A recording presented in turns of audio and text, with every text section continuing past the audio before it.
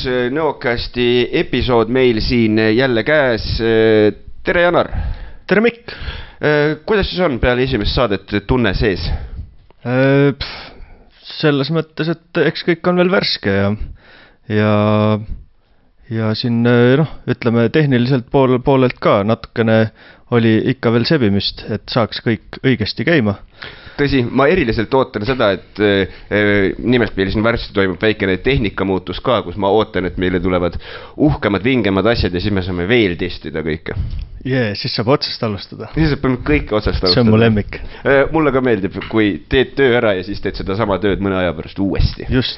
See paneb kuidagi, ütleme, paneb elama, kui võib nii öelda. Jah, paneb tundma midagi. Täpselt, armastust hinges. Just. Aga nagu ikka siis enne seda, kui suundume külalisega juttu ajama, vaatame kiiresti üle, mis meil uudised räägivad ja mis kultuuriruumis toimumas on. Just. Täpselt, kas ma teen otsa lahti näiteks ja siis vaatame, kuhu me välja jõuame? Näiteks. No olgu, et alustame siis sellistest tõsistematest uudistest, et nimelt siis 22. jaanuaril algab Eestis õpetajate üldstreik ja see toob siis muudatusi kaasa ka NõO põhikooli ja 2 lasteaia töökorralduses. NõO põhikooli õpetajad ja töötajad osalevad tähtajatus üldstreigis ja tähtajalises toetusstreigis. Kool on küll avatud, kuid õppetööd tavakujul ei toimu. Töö on ümber korraldatud ja lapsevanematele on saadetud teavituskiri täpsemate juhistega. Ja nende kohta siis saab ka täpsemat infot veel direktor Ilona Tarsi käest telefoninumbril 5854 1321 ja samuti saab lisainfot veel ka õppejuhilt Eve Saumetsalt telefoninumbril 5182 303. Ja nagu siis sai mainitud, et toetusstreigis osalevad meil siin ka 2 lasteaeda. Nendeks on siis NõO lasteaed Krõll ja NõO lasteaed Tõruke. Ja siis nende toetusstreik algab 24. jaanuaril ja lõpeb 26. jaanuaril. Lasteaed on lapsevanemaid teavitanud töö ümberkorraldustest ja võtab lapsi vastu vastavalt töötajate arvule laste kohta. Ja lisainfot saab direktori Kristi Voore käest telefoninumbril 5305 1360.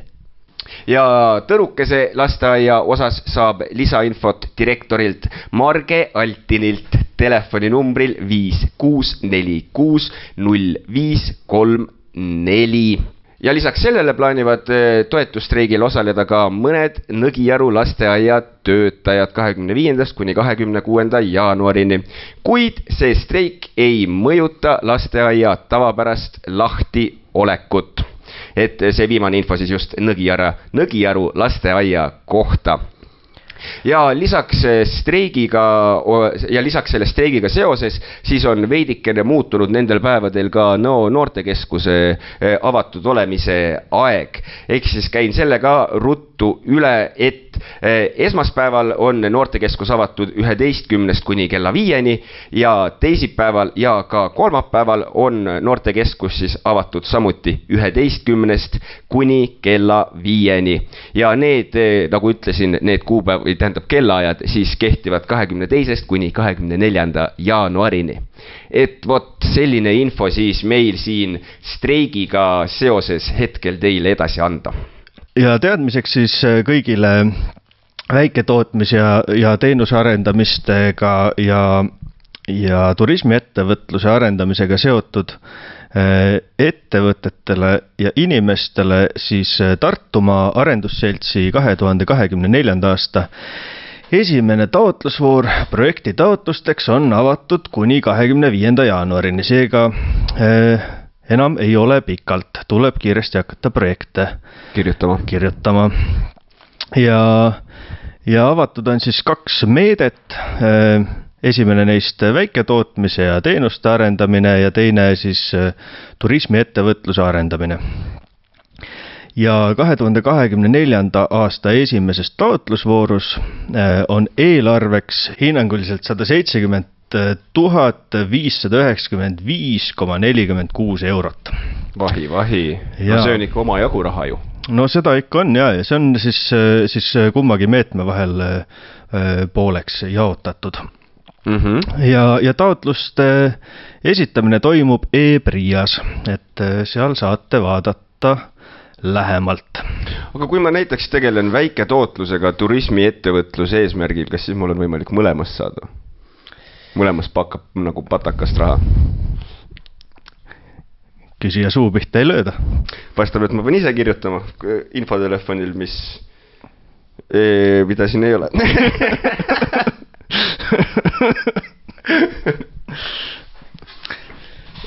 Aga ei, selles mõttes muidugi, kui nagu kuidas öeldakse, et pead ikka proovima. Kirjutad projekte nii paljudesse kohtadesse, kui saad. Kirjutad ühte, teise, mõlemasse korraga ja ehk õnn naeratab.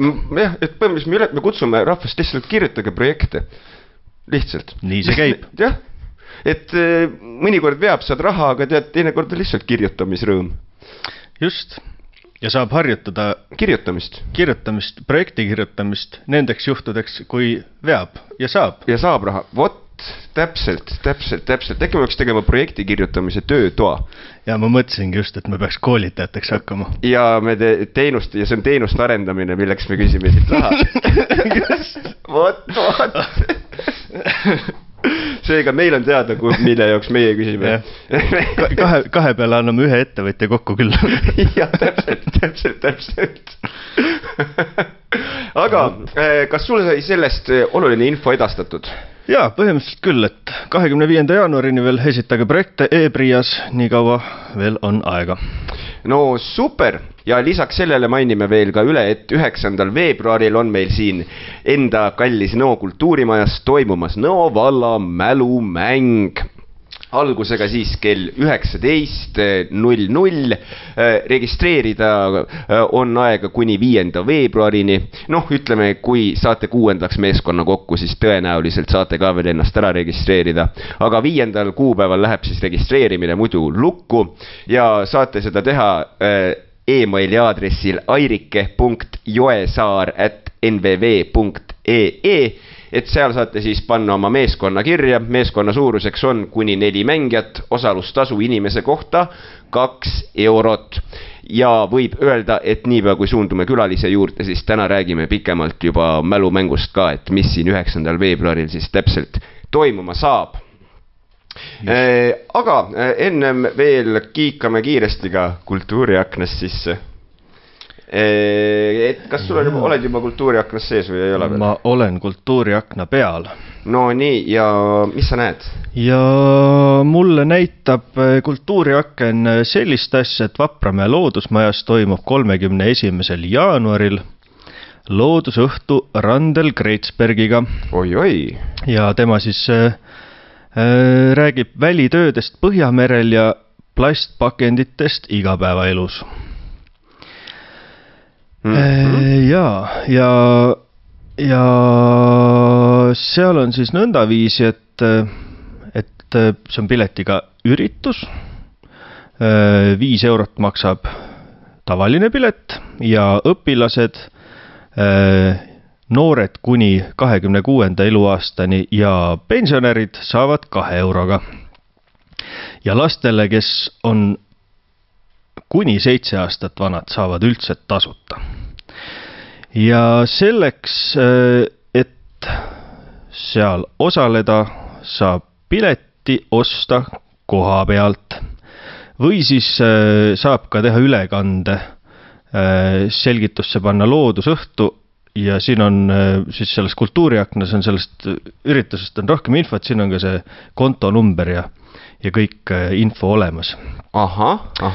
Aga kui tahta infot ja registreerida ennast meiliga, meili teel, siis sihtasutus@www.s.ee ehk siis 3 V-d ja S ja .ee on seal lõpus.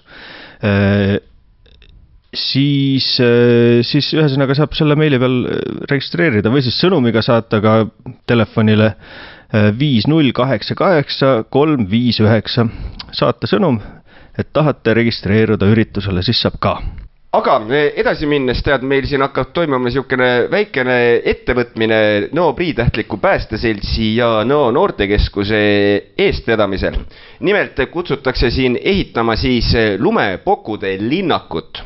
Täpsemalt siis saab see linnak kerkima siin Vahetänava haljas alale NO Alevis, kus mõtleb, kus see Vahetänav on, see siis asub lasteaia ja katlamaja vahel, et lihtne üles leida.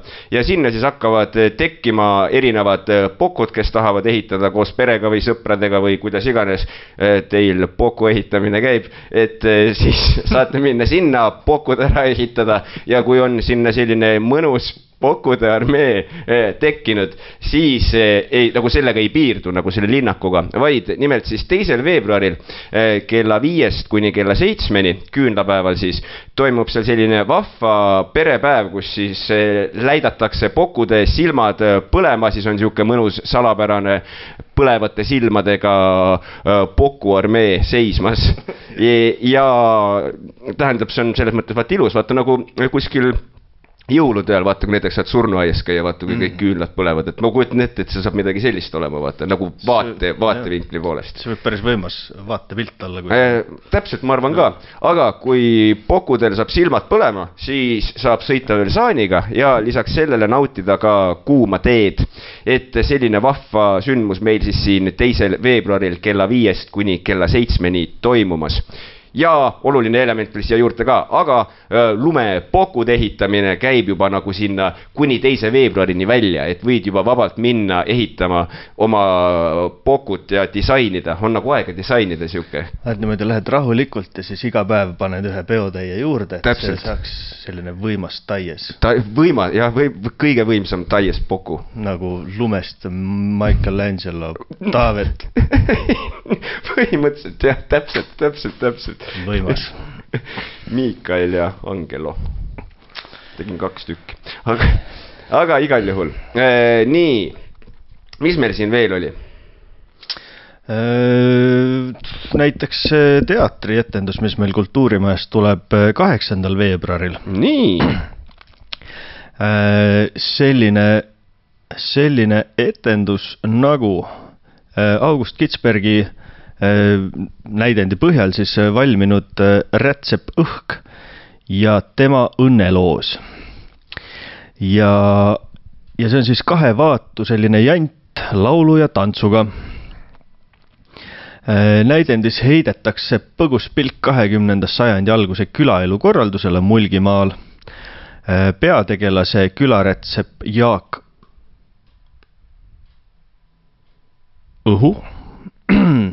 Peategelase külarätsep Jaak Õhu suurim soov on saada rikkaks.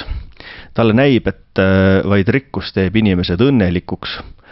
Ootamatult õnnestub tal saada suure Venemaa näljahädaliste õnneloosi ühe pileti omanikuks, millele ka suur võit tõesti langeb. Opa.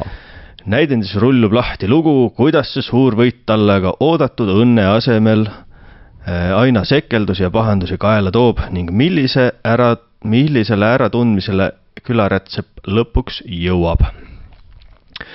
Osades Margus Raidma, Peep Pait, Mati Kabanen, Ingrid Grünberg, Evelin Härm, Liia Sirel, Helle Siimann, Arvet Kesa ja Erika Tetsman. Etendus kestab siis 1,5 tundi, vaheaeg on ka. Ja lavastajaks on Erika Tetsman ja selle pilet on 8 kuni 10 eurot, seda saab maksta koha peal. No selge. Tasub pilk peal hoida seal. No super. Jaa, see on ju täpselt päev enne mälumängu ka, nii et no ideaalne ju. 8. käid teatris, naudid teatriõhtut ja peale seda järgmisel päeval saad minna kohe mälumängu tegema ja tantsu jalga keerutama. Just, selline mõnus neljapäev reede, mida veeta. nii, aga lähme siis edasi ja 10. veebruaril laupäeval toimub siis koolitus esmaabi õpe noortele. See siis toimub noortekeskuses algusega kell 11:00 ja oodatud on noorkotkad, kodutütred ja teised noored, kes on huvitatud esmase abi andmisest. Käsitletavad teemad on kergemad haavad, luumurrud, põletused, silmatrauma, hädaabi number ja kuidas helistada. No see võiks ikka selge olla, aga elutähtsate funktsioonide kontrollimine ja stabiilne külili asend ja mürgistused ja putukahammustuste esmaabi ka. Ja õppepäeva viib siis läbi kodutütarde Tapa rühma vanem Reelika Valdmets ja palutakse siis ka märku anda oma osalemise soovist. Ja lisaks sellele, et saad teada, kuidas täpselt esmaabi anda, on ka pakutakse mõnusat sooja lõunasööki. Seega saad targemaks ja kõhu ka täis. No ja kas saaks olla veel paremat 10. veebruari kui kõht täis ja omandad teadmisi esmaabist? Just. Ei, tegelikult selles mõttes see on lege hea koolitus, sest need teadmised ei libise mööda selga alla, vaata. Jaa, soovitan ka, ma küll nüüd pole ammu käinud, aga sain ka kaitseväel, sain sanitärikoolituse, kus ka õpetati igasuguseid haavu lappima ja kuidas kontrollida ja see on lisaks sellele, et see on elus väga vajalik, on see ka väga põnev. Jah, täpselt. Just. Et ma saan aru, et ma kujutan ette, vaata, kuna siin on luumurrud ja asjad, et huvitav, kas ma vähemalt arvan, et äkki siin saab seda nukku ka näperdada, vaata, kelle peal elustamist harjutatakse ja mis see kõik on, vaata. Et eeldatavasti saab vägivaldseid tendentse nuku peal seal välja elada, kui on soovi, mis on alati positiivne. Ma mäletan, sest kooli ajal vist oli ka mingi esmaabi koolitus, ma mäletan, ja siis seal nagu sai. Jah, eks neid ikka aeg-ajalt tehakse siin seal. Jah, näidatud nukule, mis ma tast päriselt arvan. Ja pääsinud elu. Arvasid väga hästi. Ma arvasin tast väga hästi. Nii, aga kuule, aga ennem kui me külaline meil stuudiosse jõuab, kas meil on veel midagi mainida? Mainime ära veel siis selle, mis toimub 23. veebruaril. Et siis tõmbame veebruariga praegustele uudistele nii-öelda joone alla, aga 23. veebruaril on siis NÕO kultuurimajas Eesti Vabariigi aastapäeva tähistamine. Nice. Ja selle aasta teema on siis laulud sinimustvalgel. Kohale tulevad muusikat tegema maestro Olav Ehala, Lauri Liiv ja Nele-Liis Vaiksoo. Ja kuulutatakse välja ka aasta tegu ja aasta tegija.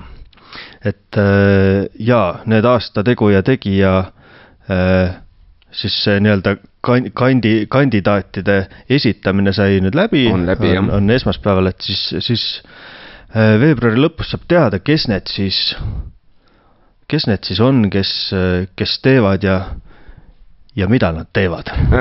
Täpselt, kes on meile eeskujuks inimestena. Just. Et 23. veebruar võite kohe juba endale kinni panna.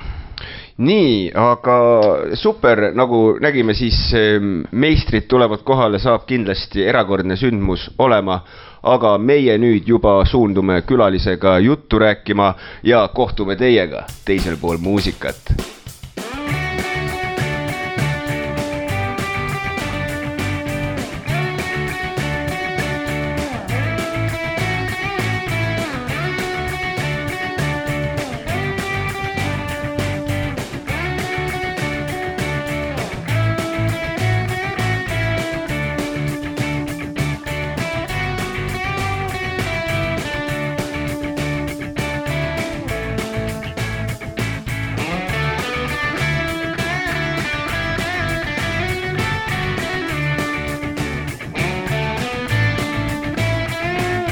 Ja ongi meil külaline stuudiosse saabunud, uudised on meil Janariga üle vaadatud, mis kultuuriaknas täpsemalt toimub, või noh, ütleme siis, kui sa aknas sisse vaatad, mis kultuuriruumis käib, kui sa kultuuriaknas sisse vaatad. Kasutades sinu sõnu, oleme kiiganud. No, täpselt, oleme kiiganud kultuuriaknas sisse ja nüüd oleme jõudnud meie saate teise poolde ja suur-suur või väga-väga hea meel on tervitada meie selle hooaja esimest külalist saates. Tere tulemast, Peet-Märt Irdt. Tere. Esiteks suur aitäh, et leidsite selle tunnikese, et meiega siia juttu ajama tulla ja meil, ütleme, jututeemasid saates on meil oma jagu, räägime natukene teie enda elust ja siis loomulikult räägime ka mälumängust, mis on meil siis 9. veebruar oli meil esimene, on ju. Täpselt, mis on esimene mälumäng, mis saab siis 9. veebruaril toimuma, aga hetkel siis lähme külalise juurde ja nii palju võin ära öelda, et kindlasti paljud on juba Peet-Märt Irdtiga tuttavad, sellepärast et tema on meie armsas NO koolis füüsikaõpetaja, kui ma enda arvates hetkel ei eksi. No Reaalgümnaasiumis. Jah, täpselt. Kunagi olen õpetanud ka põhikoolis, aga nüüd ainult Reaalgümnaasiumis. Selge. Vot, nägid, hea on alati, kui täpsustatakse. Aga lähme meie saate sellise esimese küsimuse juurde, mis koosneb 3 küsimusest, et siis on selline hea eksistentsiaalne kriis hinges ja on niuke lõõgastunud olemine, et äkki te räägiksite siis oma sõnadega ka, et kes te olete, kust te tulete ja siis millega täpselt tegelete. Et selline hea üldine küsimus, mis koosneb 3 küsimusest.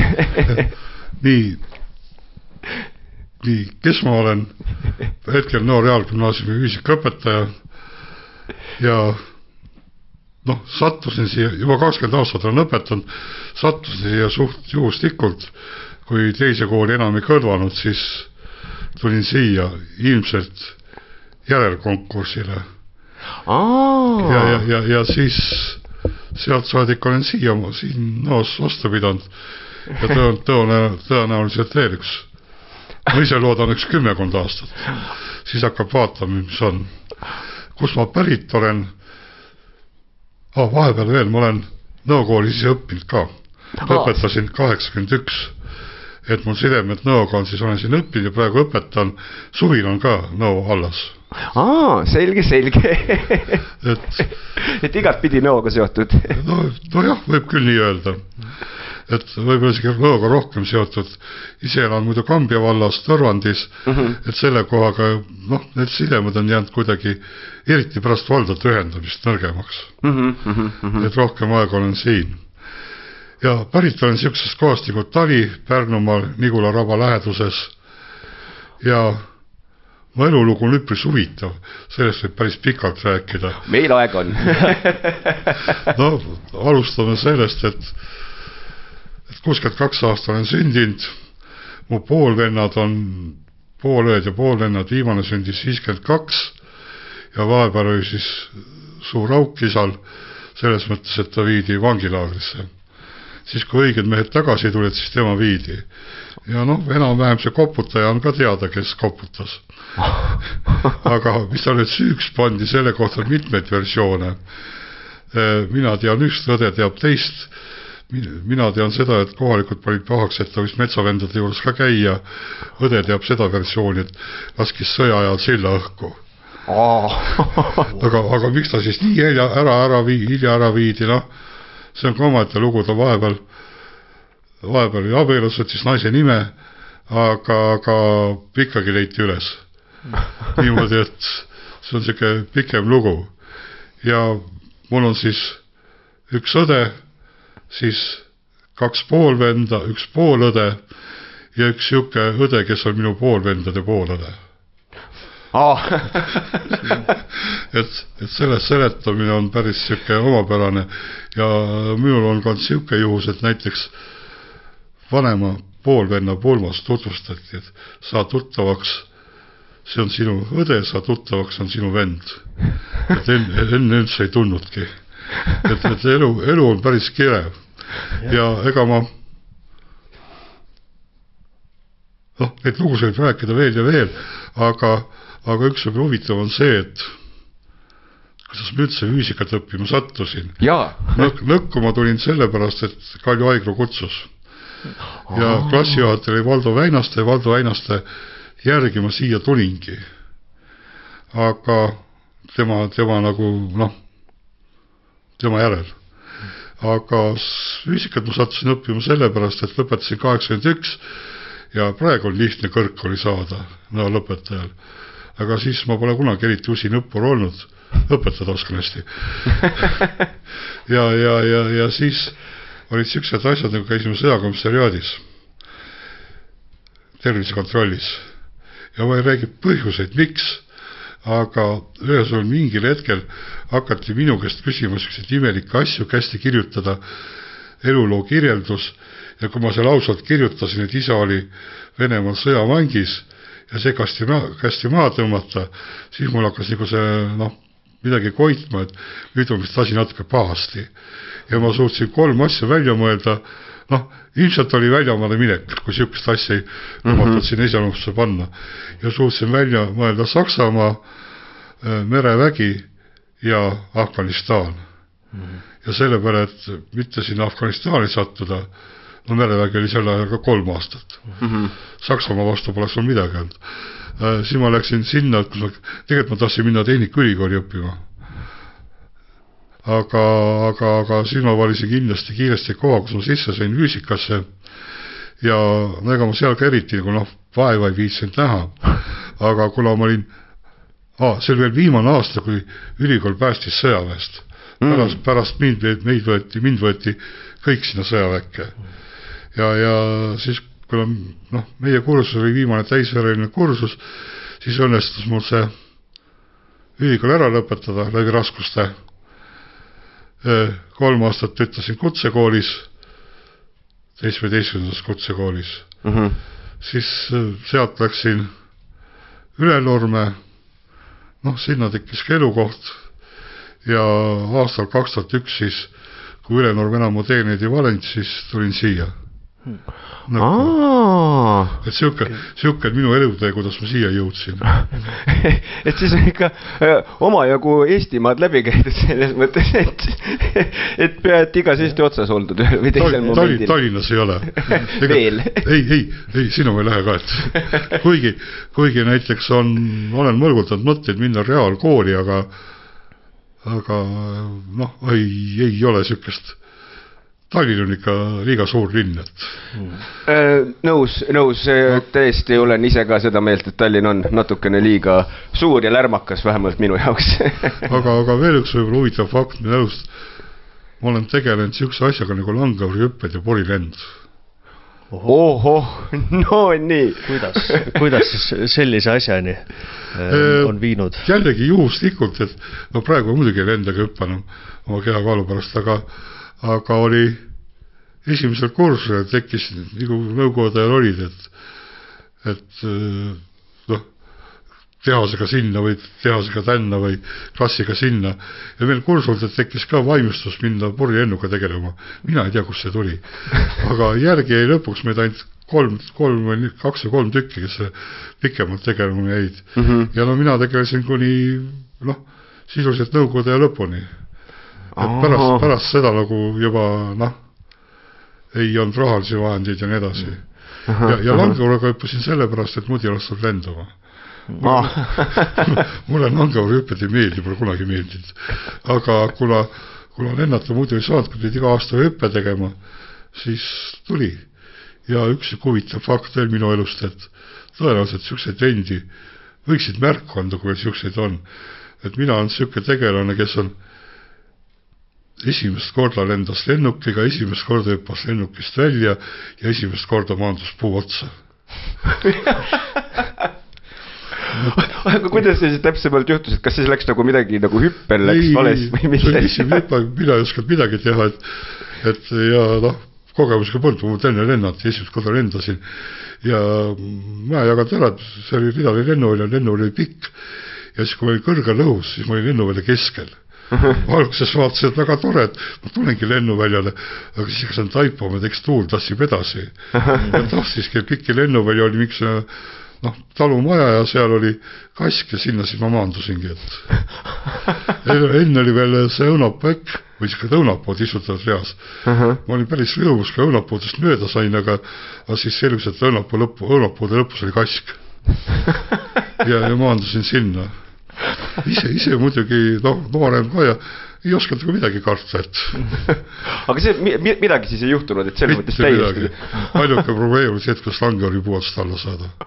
Oi, seda vist ikka annab sealt ei, me panime ta kellel ütleb midagi Villis Villise tahe tõmbasime köiega lihtsalt kulmalt, et langeori suhtes inetu käitumine, kas saime vähemalt varju kätte. Aga kas on teil meeles kohta, aga palju te hüppeid üldse kokku tegite? 10. Kuna ma neid ei armastanud, siis viimasel hetkel, kui ma juba alguses me saanud, aga nagu nõukogude liigis ikka kombeks sai midagi kirja panna. Ja siis minul õnnestus ka viimased hüpped kirja panna, et ega ma seda hüppamist eriti ei armastanud, aga ta vastu otseselt midagi ei olnud, aga ikkagi lendamine oli vägevam, vahvam. Ja kujutan, et see on küll üks asi, mida vist kunagi tahaks ise kõik ära proovida. Soovitan soojalt. Langeori hüpped soovitan ka tegelikult soojalt, et kellel on võimalus siis, eriti noortel, et see on kogemus, mis jääb meelde. Ja eriti võtke sõber kaasa, sõber filmib. Et see inimene, kes maa peale tuleb, on hoopis teine inimene, kui see, kes hüppama läks. Usun. Aga kas, ma saan aru, et siis tollel ajal ühesõnaga oli see, et juba hüppati esimest korda ka üksinda, sest kas... Ja, praegu saab ka esimest korda üksinda hüppata. Tandemhüpped minu ajal polnud olemaski. Okei. Kas on valik? Ma saan aru, et niimoodi harrastajal ei ole siis isegi valikuline, aga võib-olla siis ma eksin selles mõttes. Ei, harrastaja võib hüppata, tandemhüpped mina nagu päris õigeks hüppeks ei pea. Et ikka ise lähed välja ja... Tõsi. Mul on ka mõned tuttavad on nagu hüppanud nüüd tänapäeval ja siis mul on kogu aeg olnud tunne, et neil see tandemhüppe ongi see esimene, mis nad peavad tegema, nagu et nad üksi ei tohi kohe esimese... Ei, praegu võib esimese hüppata, üksi hüppata. Äkki see oleneb mingis, kui misu koolituse tase on või midagi? Kuidas kus ja kohas, et mul poiss näiteks on ka hüpanud, mõlemad pojad. Ja need oli küll esimene hüppe oli kohe selle, üksi. Okei. Peame ka minema. Peab ikka teeme ühe saate õhust. Ja ma kujutan ette, et see esimene hüppe vist on nagu kõige hirmsam. Peale seda vist on juba kergem. Tegelikult ei ole. Ei ole? Vaadake, asi on selles, et esimesel hüppel on mingi õhkõrn võimalus, et ma ikkagi loobun. Aga kui sa teist hüpet lähed juba tegema, vähemalt minul oli niimoodi, kui sa lähed teist hüpet tegema, kui sa esimese tegid, kuidas sa teist ei julge. Siuke fataalne tunne tuli, et kui sul vari seljas on, siis pääsu ei ole. Esimese hüppel oli hea, et ma mõtlesin, et kui me ka tõesti kardan, et ma ei lähe. Aga teise hüppel oli juba see et ega pääsu ei ole, et keegi ei usu, et sa julge. Ja lennata tahtsin ka nii, et tuli hüpata. Aga kas lendamise enda ajal ei tulnud ette mingisuguseid hektilisemaid olukordi? Tuli ikka, aga mitte õhus. Nii.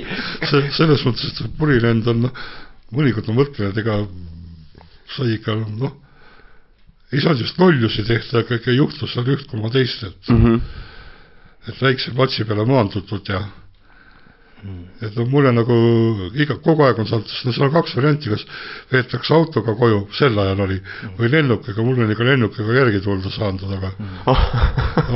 aga siukseid, ikka jah, ükskord päevad on elulugu, aga silmest mööda jooksma.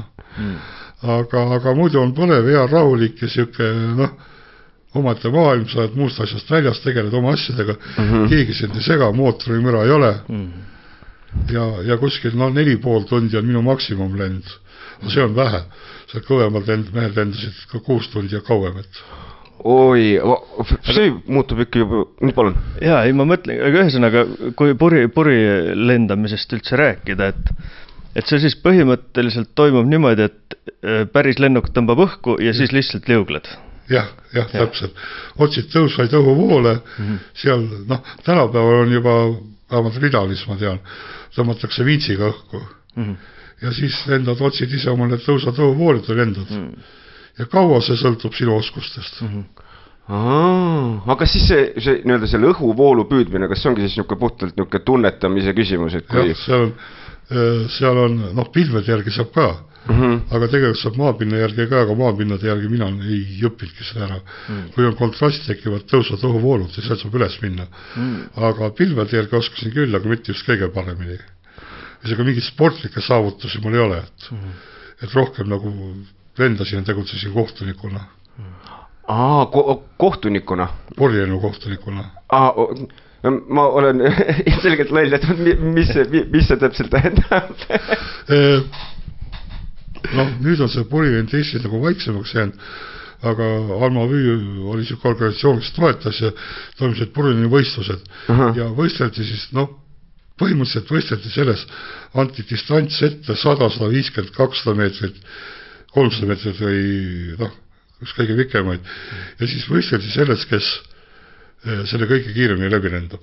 Okei. Ja kui siis mingid registreerimisseadmeid ei olnud ju, et siis need punktid fikseeriti niimoodi, et olid teatud pildistamisreeglid, pildistati ja siis mina võtsin, tähendab lennuk ütles, kui sa startis, seal olid ka teatud tingimused ja mina siis mõtlesin aega. Ja pärast oli, siin näha on ka, valem oli üks nii pikk, mis arvutas tulemuse välja. Okei. Ma isegi ei teadnud, et see nagu võistluslik on olnud, et selles mõttes... Kunagi ta oli jah, et ja Eestis oli 200 lennuklubi. Palju? 200 või? 2 lennuklubi, üks oli Raplas ja Võru külje all ja teine oli Kuusikul Rapla külje all. Olen mõlemal lennanud. Need oli siis purjelennuklubid. Ja tead mälestused, lennutund on kuskil alla 200, siis koos instruktoriga ilma, nii et... Aga korra nendest võistlustest veel, et aga palju siis neil tollel ajal neid võistlejaid on meeles? Kuskil 20 ringis ütleme. Ega neid lennukeid ka palju ei olnud. Aga 20 on ikka juba korralik võistlus selles mõttes. Ei, üleliidulisse, seal oli ikka rohkem neid, aga sinna ma ei sattunud kunagi. Aga Eestis jah, kuskil 20 selle ringis, alla 20. Selge. Aga siis ma saan aru, et te olete käinud nagu Eestis lennanud või on kusagil mujal ka võimalik ainult? No Lätis olen ka lennanud. Lätis, lihtsalt maandunud see tagasi tunded. Selge. See siises. Ja Läti kohal on ikka lennanud Venemaa kohal ka, jah. Isegi Tartu kohal, kuigi, mitte Tartu kohal otseselt, aga heast igal juhul paistis, kuigi see oli keelatud, aga... sõjaväe lennuvälja pärast, aga kas on niuke, ütleme, olenevalt riigist, kas on niuke teistsugune tunne ka nagu taevas olla, kas Lätis või Eestis või taevas on kõik üks sama? Tegelikult põhjal, minu meelest Eesti ülevalt on ilusam kui Põhja-Läti. Ma ei julge kogu Läti kohta öelda. Venemaa kohta ma niimoodi öelda ei oska, aga jah, et kuidagi Eesti tundub ilusam. Ja muidugi, mul on siuke tunne ka, et purjelennuks suured ilmud on need metsad. Et Lätis oli kuidagi rohkem. Et meil oli põldu siis, või kuhu nagu nii-öelda? Jah, meil oli põldu ja need on nagu tagavara variandid, kui enam tõusta ei oska, siis maandud sinna. Oota, aga kas siis tänapäeval ei ole nendel isegi nagu, ma ei tea, mingisugust... Osadel on mootorid. Jah, ma just tahtsin küsida, et kui peaks juhtuma, et paned ikka normaalselt võsa, et on võimalik veel endast kuidagi päästa. Osadel on, aga ma ei oleks 25-30 aastat ei ole väga sellega kokku puutunud. Üle-eelmine aasta käisin esimest korda Lidali lennuväljas. Lihtsalt, et lennukeid vaatama, aga peaks ütlema, et kuidagi liiga steriilne tundus. Et ei olnud piisavalt ohtlik enam. Ei mitte piisavalt ohtlik, aga kuidagi kõik oli korras ja kõik oli ilus ja meie ajal sukust pilti küll ei olnud. Pinget oli rohkem. See on nagu paljudel aladel, et nii nagu ralli oli ka vanasti ikkagi kuidagi selline pingelisem on, siis nüüd on nagu kõik on nii, noh, ma ei ütle muidugi, sõitjatel on turvalisem, aga nagu kõik on nii... Vaatajatel on igav. et jaa, eks ta kõik läheb turvakaalutlustel, vist tehaksegi steriilsemaks kõike. Jah, igavamaks ühesõnaga. Aga tuleme... Nii, ja palun. Ei, ma olen veel elus huvitavad asjad tegelikult. Palun, meie kuuleme suurima hea meelega. Linde rõngastanud ja kui vaatad kablis on selline suur püünis, seal linde taga ja nagu kalapüünisesse. Süsta matkadega olen tegelenud 3 korda vähemalt Tartu maratoni läbi sõitnud. Opa! Nii, et neid asju jätkub. Nendest tahaks kõikidest natukene rääkida. Tartu maraton jääb väga kaugusse aega. Siis, kui see maratoni hiilgajad olid, kus 11-12 000 osavõtjat oli. Aga maraton minu jaoks lõppes siis, kui sellega, kui algas see uisustiil. Seda ma pole siiamaani selgeks saanud, ilmselt saa ka. Nüüd juba tervise pärast, aga see oli ikka, minu jaoks kuidagi tappis asi ära, et jah, arusaadav. Mitte maratoni loomulikult. Ei, jah. Kui on uisurada ja seal, mingisugune rada oli klassika jaoks, aga keegi seda midagi seal pidanud ja siis ei tulnud välja. Ja jäin oli ka väga ja siis jäi nagu viimaseks sõiduks. Arusaadav. Aga korra nende lindude juurde korraks tulla vist ka korra läbi käis, et mis see ennast siis täpsemalt kujutas? Seal kablis ma käisin korra või 2 isaga kaasas, isa oli pooduskassi töötaja, aga linnule pannakse ikka väike rõngas jalga. Ja siis mina käisin tihaseid pesakastis, isa oli ära kontrollinud, kus oli pesad, andis sulle numbrid ja siis mina käisin rõngastamas. Ja talvel oli niimoodi, et akna taga oli siuke, kast, see oli lahti, lind tuli sisse, tõmbasid kinni, jooksid välja, püüdsid linnu kinni, panid rõnga jalga, panid vihikusse kirja. Siukse asjaga olen tegelenud. Okei, et jah, selline päris nii-öelda kiiresti pidi siis tegutsema, kui lindu ikkagi püüdma hakata. Ei, ta on kasti sees, kus tal minna. Selles mõttes jah. Käsi sisse, kui ta ükskord kätte saad. Aga ikkagi selles mõttes on olnud privileegi ka mõnda lindu käes hoida ja selles mõttes ikka veidikene muret ei ole, et litsud tõra, sest nad on üsna siuksed õrnakesed selles mõttes. Ei, rasvatehan on elujõuline. Aga kõige siuke äpum lind on see pöial poissuva pika sabaga. Need on küll siuksed, et peab väga õrnalt olema, aga mul õemees on Urmas sellist kotkauur ja nemad käivad kogu aeg rõngastamas. Et selle kaudu need kotkaid uuritaksegi. Aga ise ma ei ole kotkaid rõngastanud. Ma tahtsin just öelda, et see kotkari rõngastamine vist on nagu hoopis teine klass. See on hoopis teine klass, puu otsas ja ma ei olge puu otsagi rolid. Et seal ega vanalind on keeruline, aga poegi rõngastatakse. No ja siis see täiskasvanud ütleme kotkaga, seal on ikka võimalus, et sa saad tõsiselt haiget. Ei, ega ta oskama hoida, aga tema kätte saamine on keeruline.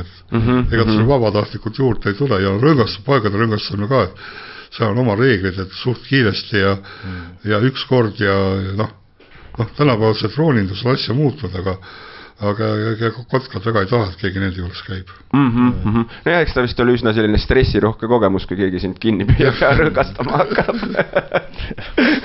Aga kas teil on endal muidu meeles, aga mis teil endal niuke siis, ütleme, kõige suurem või kõige meeldejäävam lind, mida sa ei... Rähnid? Suur kirju rähn. Suuremat pole mina kätte saanud, aga suure kirju rähnil olen kätte saanud. Ja rõnga jalgu pand. Ja see püüdmine käis siis täpselt sama moodi? Sellega.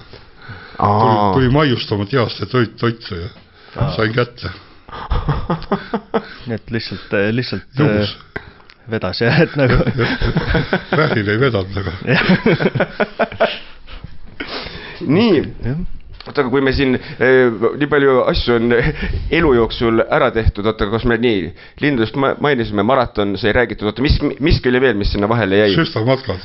Süstamatkad, täpselt.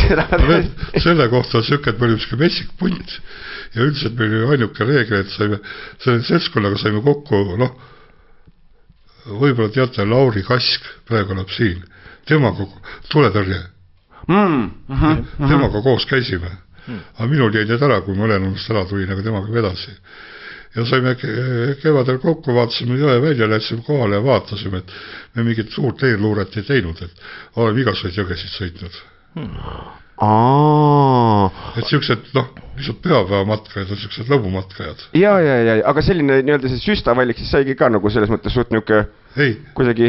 Seal olid 44. kutsekoolis need süstad olemas. Kahekorralised need presendis süstad kokku pandavad. Siukstega käisime. Ja seal oli ka põnevust oli küll ja küll. Süsteem oli siuke, et erinevalt, aga üldiselt oli niimoodi, et viisime autot sinna alguskohta ja siis üks mees viis auto lõppkohta. Niimoodi manööverdasime. Ja siis sõitsime sinna süstadega, siis tuli autode järgi ja mitmeks olid autode järgi ja siis saime seal kokku. Ega me pikke sõite ei teinud, kuskil 100 kilomeetrit selle ringis. Aga Pärnu jõgel on sõitnud Naestit, Valgejõgi Põhja-Eestis. Milline on jõgi, mida nii-öelda ise soovitate inimestel sõita, kui keegi peaks? Tegelikult kõige siuke rollikindlam on Emajõgi. Seal midagi nagu ei ole, saad sõita, aga kõik jõed on omamoodi huvitavad. Pärnu jõgi, seal Lõuna-Eesti jõed ka, Ahjajõgi ja need. See, mis Tammulast läbi läheb seal. Või läheb ka Pagulast läbi, seda jõga me ka sõitnud.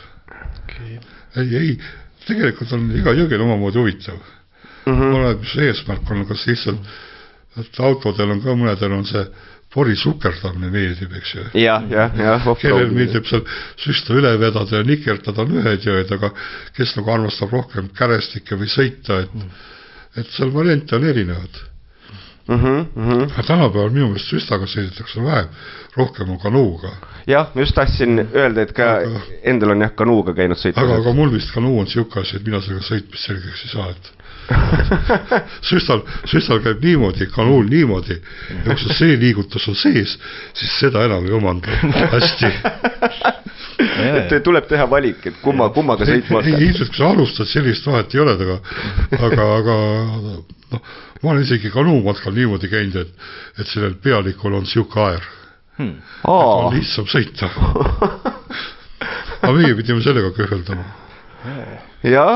Jah, kanuus on vist see, et üks on ees ja teine on taga ja antakse minna, üks ühelt poolt, teine teiselt poolt. Ja nii see sõit käib. Just. Aga võib-olla siis ma küsin veel nii palju selle süsta juurde ka, et jah, et kellele, et kes mida nagu eelistab seal sõidu juures, aga ütleme võib-olla, mis on siis teie kogemuse juures, ütleme kõige selline ekstreemsem koht, kus siis käia nagu süstaga Eestimaal sõit. Ei oska öelda. Selles mõttes mul siuke kogemus puudub. Selge. Meil kujusid enamus matkumine kujunes ekstreemmaktadeks, ehk siis kuskil põhjas kinni olekust ja puude alt rebi ronimine ja siuksed asjad. Ma ei tea, kus see eks mõned meeldivad ka pahased see asjad, aga mul oli huvitav siuke nikerdamine või siuke, meeldib, et ja õhtud lõkke ääres ja aga kõige ekstreemne kogemus oli muidugi see, et kui me panime kogemata öösel nagu ei pannud tähele ja panime kogemata telgid lehmakoplisse. Ja hommikul ja meil oli siuke halb komme, et me ei viitsid koristada õhtul. Läksime magama ja hommikul vaatasime, siis lehm oli meie nagu näris seda keselli tassi. Siis sai korrutada valesse kohasse parkid. Ma õhtul mõtlesin küll, et see ei ole võimalik, et metsaolul on nii puhas. aga ei viitsid rohkem mõelda ja siis selgus, et see oli lehmakoppel. Ja neid juhtumisi on seal küll ja küll siukseid. Ei aga selles mõttes kõik läks hästi, vaata.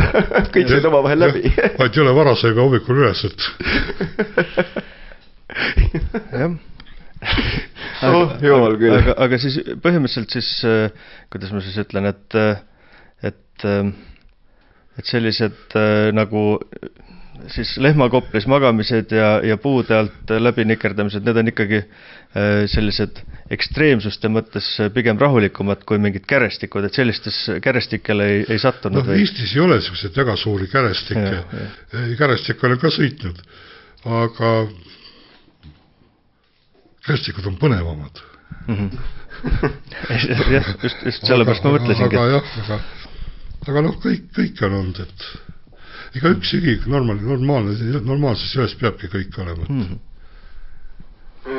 Tõsi. Endal on ka kanuumatkad on meeles küll, aga selles mõttes ülevedamine ja möllamine, see oli mingi minu lemmikosa. Aga tuleme korraks äkki nii-öelda mineviku radadelt siia olevikku ja mõnes mõttes räägime tulevikust. Aga et nagu sai saate alguses mainitud, siis tegelikult on meil veebruaris täpsemalt 9. hakkamas mälumäng meil siin endas samas kallis NO vallas NO kultuurimajas tegelikult, kui täpne olla. Ja see ei ole ainult selline ühekordne sündmus, vaid nagu sai öeldud, siis esimene on 9. veebruaril, aga siis juba igakuiselt hakkab ta toimuma ja üks mälumängu... Vaata, siis vaatame sedasi saab. Täpselt, siis vaatame, mis sedasi saab, aga... Äkki räägime natukene mälumängust ka, et mis meil siin siis 9. veebruaril täpsemalt toimuma hakkab. Ma usun, et küsimuse vastuseid siit saatest ei saa. Ei saa. Aga võib-olla saavad inimesed äkki mingisuguseid vihjeid, et võib-olla mis teemadega ennast võib-olla kurssi viia, kust oodata mingeid küsimusi, et äkki sellel teemal natukene avada. Et kas peaks entsüklopeedia kohe pähe õppima või Ega entsüklopeedia päevõtmine on pool vastustest. Pool on ikkagi see, mis on sul nagu silmaringi küsimused ja sellised asjad. Ja tegelikult peaks alustama sealt, et see on ka paras ekstreem kogu see mälumäng, et siin paar aastat tagasi see põhikooli juhijuht tegi ja siis jäi nagu katki. Et ta oli ikkagi suhteliselt mahukas ja see oli päris tore ja ausalt, ma ei ole siuke ettevõtlik inimene, et mõtlesin ka vahepeal, et võiks ikkagi vallas midagi sellist olla. Aga ma vahepeal ütleme ära, ma pigem ise mängiksin, kui teeksin küsimusi. Aga Anneli Vetka, ma ei tea, kunas ta valda tööle tuli, ta on kunagi mälumänguga tegelenud ja siis ühesõnaga Andri Viinalas vist helistas sinna põhikooli juhijuhile, see rääkis minust, Reaalgümnaasiumi direktor käis minu numbri ja nii suht puht juhuslikult ma sattusin. Oli kaasa aitas ka see, et see on tegelikult siuke tore üritus ja kui kedagi teist ei ole, siis keegi võiks seda ikkagi teha, et nõus. Et pigem nagu sellepärast teen, et see üritus nagu oleks olemas. See on nagu eesmärk. Aga eks ka esimene kord tulge kohale, kes huvitab, mida küsitakse. Aga ja me teemadega varieerime ka, aga kindlasti on 30 küsimust, pluss siis üks siuke, tal ei ole veel nime välja mõeldud. Mina ütlen X küsimus. Et annab natuke rohkem, ma ei tea, kas jääb sisse, me veel mõtleme selle üle, et siuke, kas ta on siis vihje küsimus, loetelu küsimus või midagi sellist, et teistsugust ja annab rohkem punkte. Ja esialgne süsteem on siuke, et on 6 plokki, igas 5 küsimust, 6 minutit mõtlemisaega ja siis esimene kord ma ütlen peast, aga vist oli niimoodi, et esimene oli kaunid kunstid, siis oli Eesti sport, Eesti ajalugu, geograafia, bioloogia, ei pannud valda, et panime just et siis saab nagu küsida, et muidu mõni hakkab ütlema, et see ei ole tegelikult kõik, mis on vallamaadel on ka seotud, aga on veel parem ja viimane on Vaaria siis. Nüüd väga rikkalikud teemad ju selles mõttes. Eks me vaatame ümber ja võib-olla tulevikus teeme kaunid kunstid lahti ja ja vaatab, et see on nagu esimene kord, et ja sellest mälumängust veel, et küsimuste tegijate ring on Andri lubas aidata, ma loodan, et EG keelvallast, mina ja siis mul õpilased ka 3 tükki teevad, see on siis praktiline teevad koolis mälumängu ja sain nemad ka enda juurde, nii et nende käest tuleb küsimusi ja nemad aitavad läbiviimisel sel aastal. Koolis praktiline töö see oleks küll hea praktiline töö olnud.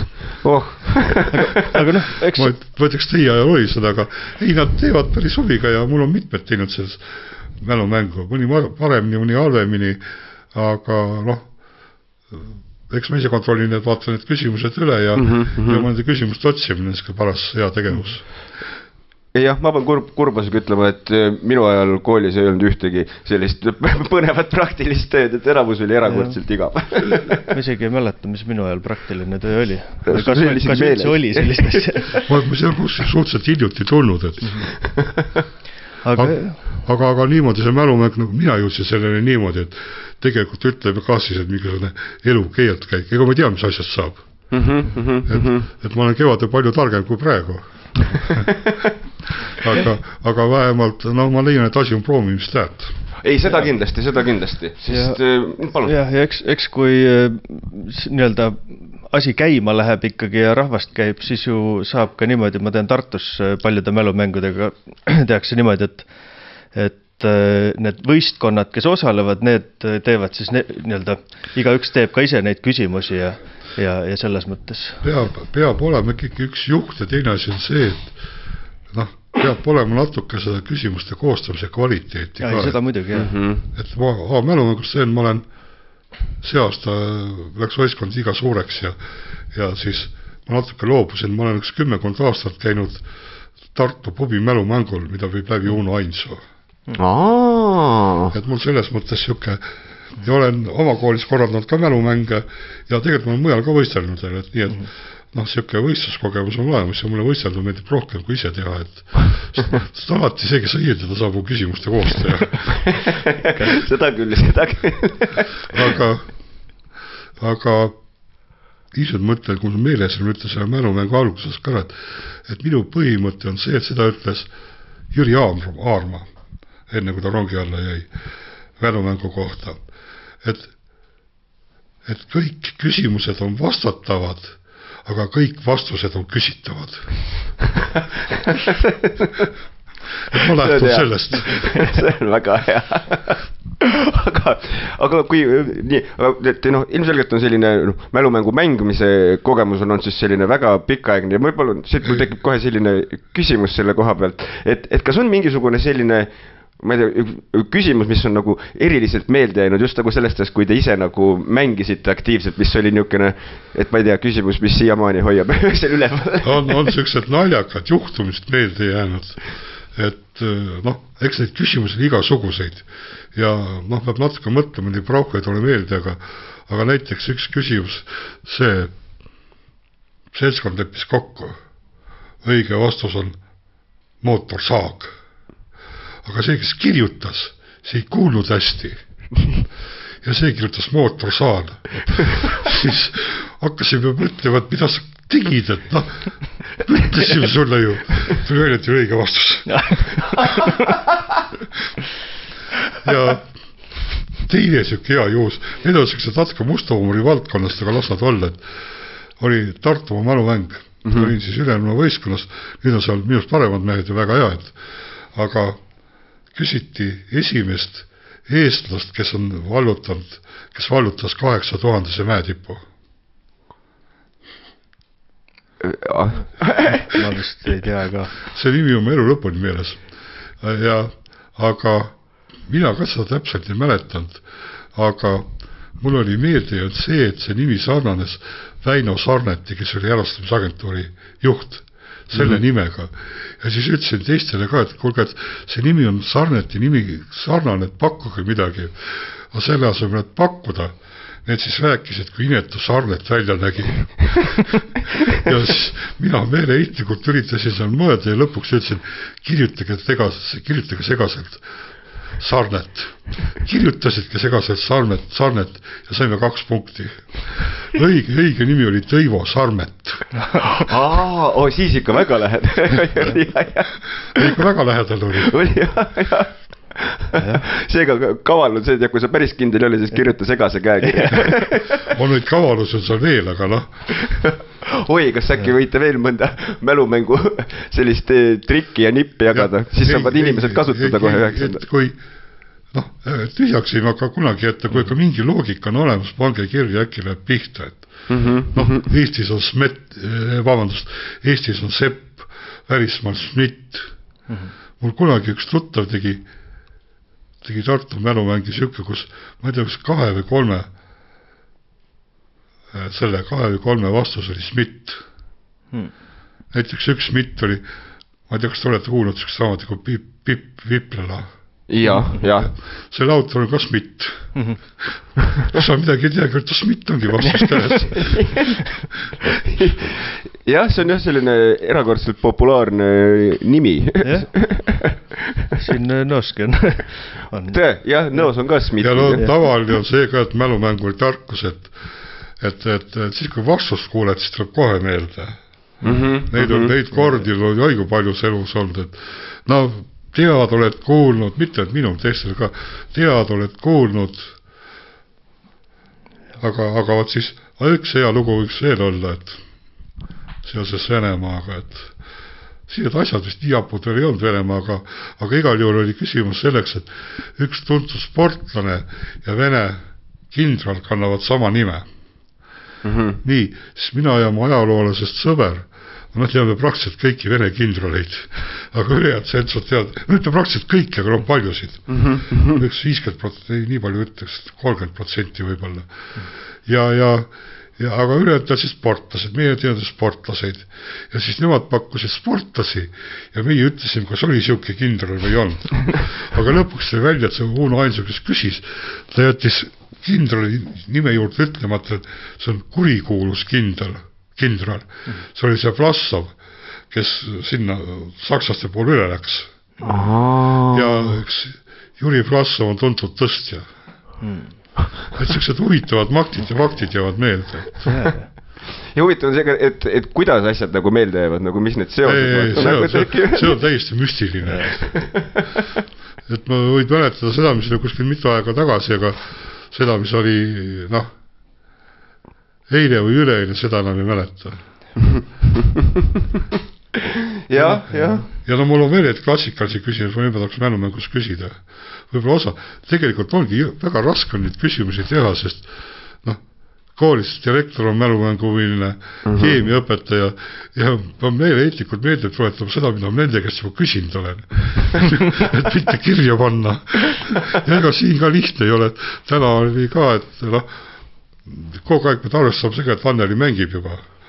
Aga ta on hea naisterahvas, organiseerib hästi, et keeruline. Jah, selle mälumängu koostamine on ikka selline normkunst, et sa pead mõnes mõttes, et inimesed, kes on sellised agarad mängijad ja kellel on see teadmiste pagas nii suur, et küsimused oleksid nagu mõnusalt keerulised ja oleks nuputamist, aga samas nad ei oleks nii rasked, et keegi uus inimene ära hirmutaks. Ega see tulebki tegelikult, pikkamisi, ega see korraga ei tulegi see, et jah, seda muidugi. Näed, et on liiga rasked, et kergema jälle ja kui seal 3 tükki saavad, maksimumi vaadata, et keegi saab, aga kui väga kõrgest läheb, siis paned midagi raskemat. See on jah paras kunst, neid häid küsimuse tegijaid Eestis on. Aga kas teil, mul praegu lihtsalt siin, kui praegu tuli selline küsimus, aga kas teil endal on mingisugune selle nagu mälumängu kogemus, kus te läksite mängima ja siis kuulasite küsimusi ja mõtlesite, et kuidas keegi üldse peaks teadma neid? On, neid on palju. Palju lasa? Neid on palju, aga ma hea meelega neid nimetaks, kes niimoodi küsinud on.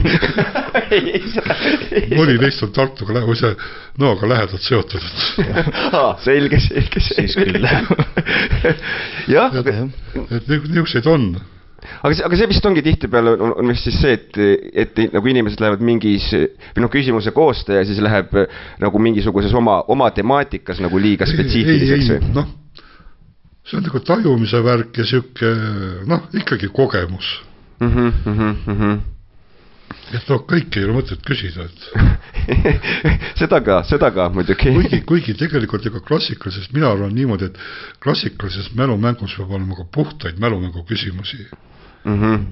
Stiilis, et kuna algas see teine maailmasõda või jah, siukseid, et isegi raskemaid tegelikult, et aga ikkagi jah, et nad ei ole sellised nii-öelda triki küsimused selles mõttes. Triki küsimused on ka ma tead.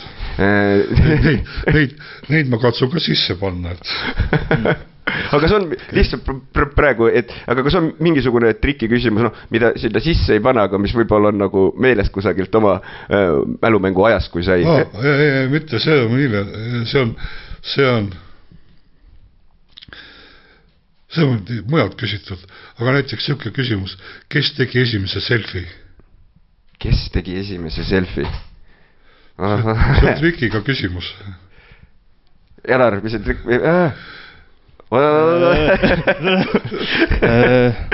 Kes tegi esimese selfie, see oli? Keegi maalis ise ennast? Ei. Juba lähed valesti. Fotoaparaadi leiutaja. Ei. Fotoaparaadiga on seotud küll ühe multifilmiga. Multifilmiga? Ma ei teagi. Ütlen ära. Jah. Lõupagadiis, hunt. Nõupagadi, oi, see on minu lapsepõlv. Kahju, et selliseid multikaid enam lastele ei tehta. Aga muuseas, samast asjast jälle edasi minnes, Tsetseenias on nõupagadi keelatud. Keelatud? Jah, ja põhjus on milles, hunt on tsetseenide rahvusloom. Ja multifilmis hunt saab kogu aeg peksa. Tõsi, ja joob ja suitsetab. Joob ja suitsetab, sellepärast on Venemaal vaadatakse viltu selle peale, aga tsetseenides on konkreetselt keelatud. Vot, iga päev ikka õpid midagi uut. Ei, mälumängu alati, et see, kes enne mälumängu kõige vähem teab, see saab kõige lõpuks kõige rohkem teada. Jaa, ei sellepärast mulle ka, ma olen Tartus, nüüd ei ole ammu osalenud, aga kuskil 10 aastat tagasi küll käisin päris tihti ka, ma mäletan, need olid ka Tartu Ülikooliga seotud mingid mälumängud ja siis oli ka, et ega ma ise väga palju teadnud, aga just, et sealt sai neid teadmisi juurde. Ja ma väga nagu üksi ei taha mängida. Mulle meeldib seltskond, see arutelu ja kõik see on omavõtti põnev, et jah, just. Jah, see on niisugune seltskonnas ja arutlemine, kuigi mul praegu tuleb meelde mingisugune lapsepõlve mälestus mingisugusest koolis, mingist mälumängu asjast ja siis ma mäletan, kus ei olnud tore seltskond, oli see, kus oli üks inimene, kes muutus nagu selliseks liiga võistlevaks, vaata. Ja siis oli nagu keeruline midagi arutada üldse. Eks see on ka ja eks me oleme ka seal laua taga kakelnud rohkem kui üks kord. Et erinevatel põhjustel, aga ikka need ütlemiseks on läinud, et eriti valus siis, kui keegi pakub õige vastuse ja see on ühehäälselt maha laidetud. Seda on mul juhtunud ka küll ja küll, et ja, siis on vist see, et isegi kui oled veendunud, et sul on õige vastus, aga 4 inimest lauas ütlevad, et see on vale, siis hakkad ise ka vist kahtlema. Ei, ise kahtlema ei hakka, aga nende vastu lihtsalt ei saa. Aga seal, kui me Tartus mängis, meil oli niimoodi, et meil oli kapten, minu hea sõber, siis tema lõpuks sellest kirjutas. Tema kuulas kõik ära, vaatas kõigile otsa ja siis kirjutas. Pärast küsisin, mis sa kirjutasid. Aga need kahe vahel valikuid on küll ja küll, et jah, aga me oleme siin vaikselt hakkab meie tunnikene muidu juba täistiks, oled sa tähele pannud? Aeg lendab. Mul on üks küsimus veel, lihtsalt huvi pärast ja võib-olla ka kuulajatele, et Mis vanuses inimestele see mälumäng nii-öelda on mõeldud, et kas võib nagu mõni tahab äkki lapsega tulla või nagu perekaupa või? Võib ka perekaupa. No jällegi, eks me vaatame, kes kokku tulevad ja siis selle järgi ennast nagu sätime, korrigeerime. Vähemalt siuke minu nagu seisukoht. Aga oma koolist ma katsun õpilased välja panna ja aga ta on ikkagi, lapsed tasuks vanemad kaasa võtta, et päris, laste oma nagu ei oska mina teha väga hästi, ja mitte sellepärast, et ma ei, küsimus ei leia, aga lihtsalt ma ei kujuta ette, mida tänapäeva laps teab. Tõsi, mida kõike võib internetimaailmast õppida. Ei vastupidi, mida nad kõike ei õpi sealt. Nii pidi. Ja nii, aga oota, Janar, korra. Ma võtan selle plakati korra. Vaatate seal korra veel infot üle. Hops. Nii. Kas me veel võrgab näitusena, aga näete, selline plakat saab maale igale poole üles. Selle võib videosse pildin äkki sisse lõigata pärast ka. See on isegi hea mõte, jah. Nii, aga kui siin juba mälumängust räägime, siis kas te olete ise juba näinud ka plakatit või? Korral on näinud. Nii, aga selline see plakat välja näeb. Seda ma kooli kodulehel, seal valla kodulehel näen. Täpselt. Kell 7 hakkab või? Siin mul on aega. Ei, lihtsalt häda on selles, et mul on samal päeval füüsikaõpetaja ka. Okei. Ja ma pean tundi ka veel andma. Et ühesõnaga täispäev enne seda selles mõttes. Täpselt. Aga jaa, et tuletame siis meelde, et nagu sa öeldud, et selles mõttes on kõik oodatud mängima, ei ole sellist vanusepiirangut, aga võib-olla, kui sa oled 3-aastane, siis võivad olla küsimused natukene keerulised sulle, aga võta vanemad kaasa, kui sa peaksid 3 olema. Aga mis on oluline on see, et võistkonna suurus on kuni 4 mängijat. Ja see ei ole niisugune, et meil on siin 5 võib-olla, ei, see on range 4. Katsume kinni pidada, et muidu hakata seda suureks ajama, siis hakkab paisuma. Tõsi. Pigem kui on rohkem, siis tehku pooleks võistkond või ega midagi ikka saab, et ma üritan panna kõik siuksed küsimusi ka, et mõne punkti saab. Et keegi nagu sellist nulli ringi tõenäoliselt ei tee. Hea seltskond on garanteeritud. Jaa, seda kindlasti, sellepärast, et nagu sa tegelikult esimeses saates mainitud, aga mainime veel, nimelt meil endal Janar Sarapuu siin on samuti seal samal sündmusel muusikat mängimas. Jaa, lasen natukene muusikat DJ rollis ja taustaks pärast saab jalga ka keerutada, kellel on tantsuhuvi, tantsusoovi. Täpselt, et nagu sa öeldud, siis üritus algab kell 19:00. Kordame veel kuupäevaga üle, sellepärast, et kordamine tarkuse ema ja kõik see 9. veebruar, see siis saab toimuma. Osalustasu inimese kohta on 2 eurot ja osalemisest märku anda siis hiljemalt 5. veebruariks, et siis on teada, kes meeskonnad tulevad. Aga ma usun, et kui selline kriitiline registreerimine jõuab kohale ka 6. veebruaril, et siis vist on ka veel. Ei juhtu midagi. Et saab hakkama, et selles mõttes selline range uksed lukku veebruaril ei. Seal on kuskil, ma kujutan ette, et 20-25 võistkonda, need vist ei mahu saali nii palju. Siis läks. 20-25, me suudame küll veel nagu läbi vaadata ja tegutseda. Jah, ja tead, kui peaks tulema rohkem, ega siis ma kujutan ette, et Andri vana kultuurispetsialist teab, kuidas inimesi mahutada taktikaliselt.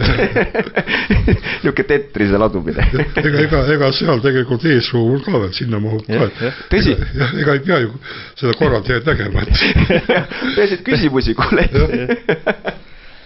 ja lisaks sellele, et saab keerutada jalga peale mälumängu, on väga-väga tore ka see, et avatud on ka kohvik, et saab tulla mälumängule, võtta kohvikust head paremat, ragistada ajusid, näidata oma tarkust ja kui kõik see on tehtud, siis minna ja tantsupõrandal jalga keerutada. Ja no ma ei tea, kas on veel paremat 9. veebruari tahta, kui selline sisustatud õhtu, mina ütleks. Ma küll ei näe, sellepärast ma tulengi sinna. Täpselt. Kas sa plaanid osaleda ka või, nagu mälumängus endas? Ma tegelikult enne juba saladuskattel kuulsin ühte küsimust võib-olla, et siis ma ei saa enam. Ma olen diskvalifitseeritud. Ei, see üks küsimus ei tee midagi veel. No vaatame. Selles mõttes, et ma olen nii palju ka suhelnud, et eks mõni siuke küsimus hüppab ikka sisse, palun juba ette vabandust, mida keegi teab. et ma lihtsalt ei suuda oma mälu nii palju pingutada, et mõelda sellele, kellel on midagi ütelda, kellega sa midagi küsinud olen. Jah, aga tead, aga siis ongi, mõnel võib-olla veab, saad sellise kerge punkti vaata. Täpselt. Jah, ja kergeid punkte võib ju ka vahepeal mängus saada. Jah. Ma siis kuskilt mujalt näiteks mõne küsimuse vastan meelega valesti, et siis oleks nagu tasakaal. Ei, seda küll ei maksa teha. Ei, ma niisama naljaga. Ma siis teinekord panen lihtsalt mõne raskema küsimuse sisse. Jah, väga õige. Aga jah, see on see nagu see kooli ajal, vaata, teiste tööde maha tegemine, vaata, kes tegid taktikaliselt teisi vigasid.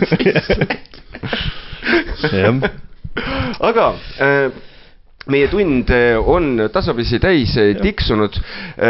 Esiteks suur aitäh, et leidsite selle tunnikese meiega siia juttu ajama tulla. Minul vähemalt oli küll väga-väga tore. Mul oli väga põnev. Kogu seda elulugu ja kõike kuulates. Sellest eluloost võib veel rääkida. Aga võt, seda enam, siis ongi põhjust jälle saatesse tagasi tulla. Aga mõne aja pärast, kui see mälumäng on käima läinud, et siis... Täpselt. Ootame need 4 vooru ära. Et võib-olla ma rohkem ei tee. See võimalus on olemas, aga kuigi ma seda ei usu, et... Aga siin ei ole mitte see põhjus, et ma ei taha, aga lihtsalt, et võib-olla tuli nii hästi välja, kui mina tahan või ka ajalised probleemid, et võib-olla peab seltskonda laiendamise küsimusi teeb. Eks paistab. Jah, aga eks see vist olegi, kõik selgub tegemise käigus. Täpselt. Aga tõepoolest, nagu juba te ka mainisite, siis 4 tükki neid hetkel meil plaanis on. Esimene siis 9. veebruar, teine 8. märts, siis 12. aprill ja siis 10. mai. Et nendel kuupäevadel mälumängud meil siin NÕO kultuurimajas toimuma hakkavad. Nendele saab siis hakata juba agaralt registreerima. Ma küll ei usu, äkki veel teistele vist veel ei saa registreerida. Hetkel saab registreerida vast ainult veebruari omale. Vaevalt, et sa juba saad aprillis endale koha kinni panna. Aga samas ma ei tea. Ma ei oska ka öelda. Kui keegi teab tõesti, et tahab nii kindlalt, teab, et 12. aprill on vaba, siis tõenäoliselt saab. Jah, täpselt võib kirjutada airike.joesaar@nvv.ee, et sellele e-mailile siis anda teada oma osalusest, mis iganes kuupäeval see siis on. Ja kellel peaks olema veel mingisugust sellist lisainfo asja küsimusi seotud selle sündmusega, siis neid saab küsida telefoninumbril 519141119. Nii, aga vist sai oluline info ära jagatud või jäi mul midagi mainimata mälumängu osas? Vist ei jäänud. Tulge kohale ja proovige. Kaotada pole midagi, võita terve maailm. Täpselt. Tulge kohale, saab uusi teadmisi, saab tuttavaks uute inimestega. Lisaks sellele saab head jooki ja mõnusat kooki ja lõppkokku võttes veel tantsu ka, et mida sa hing veel ihkad. Aga meie siit lõpetame, paneme pillid kotti. Veel kord suur aitäh, et leidsite selle tunnikese meiega siia juttu ajama tulla ja usun, et kunagi tulevikus oleme jälle siin saates ja siis juba räägime uutel teemadel. Aitäh!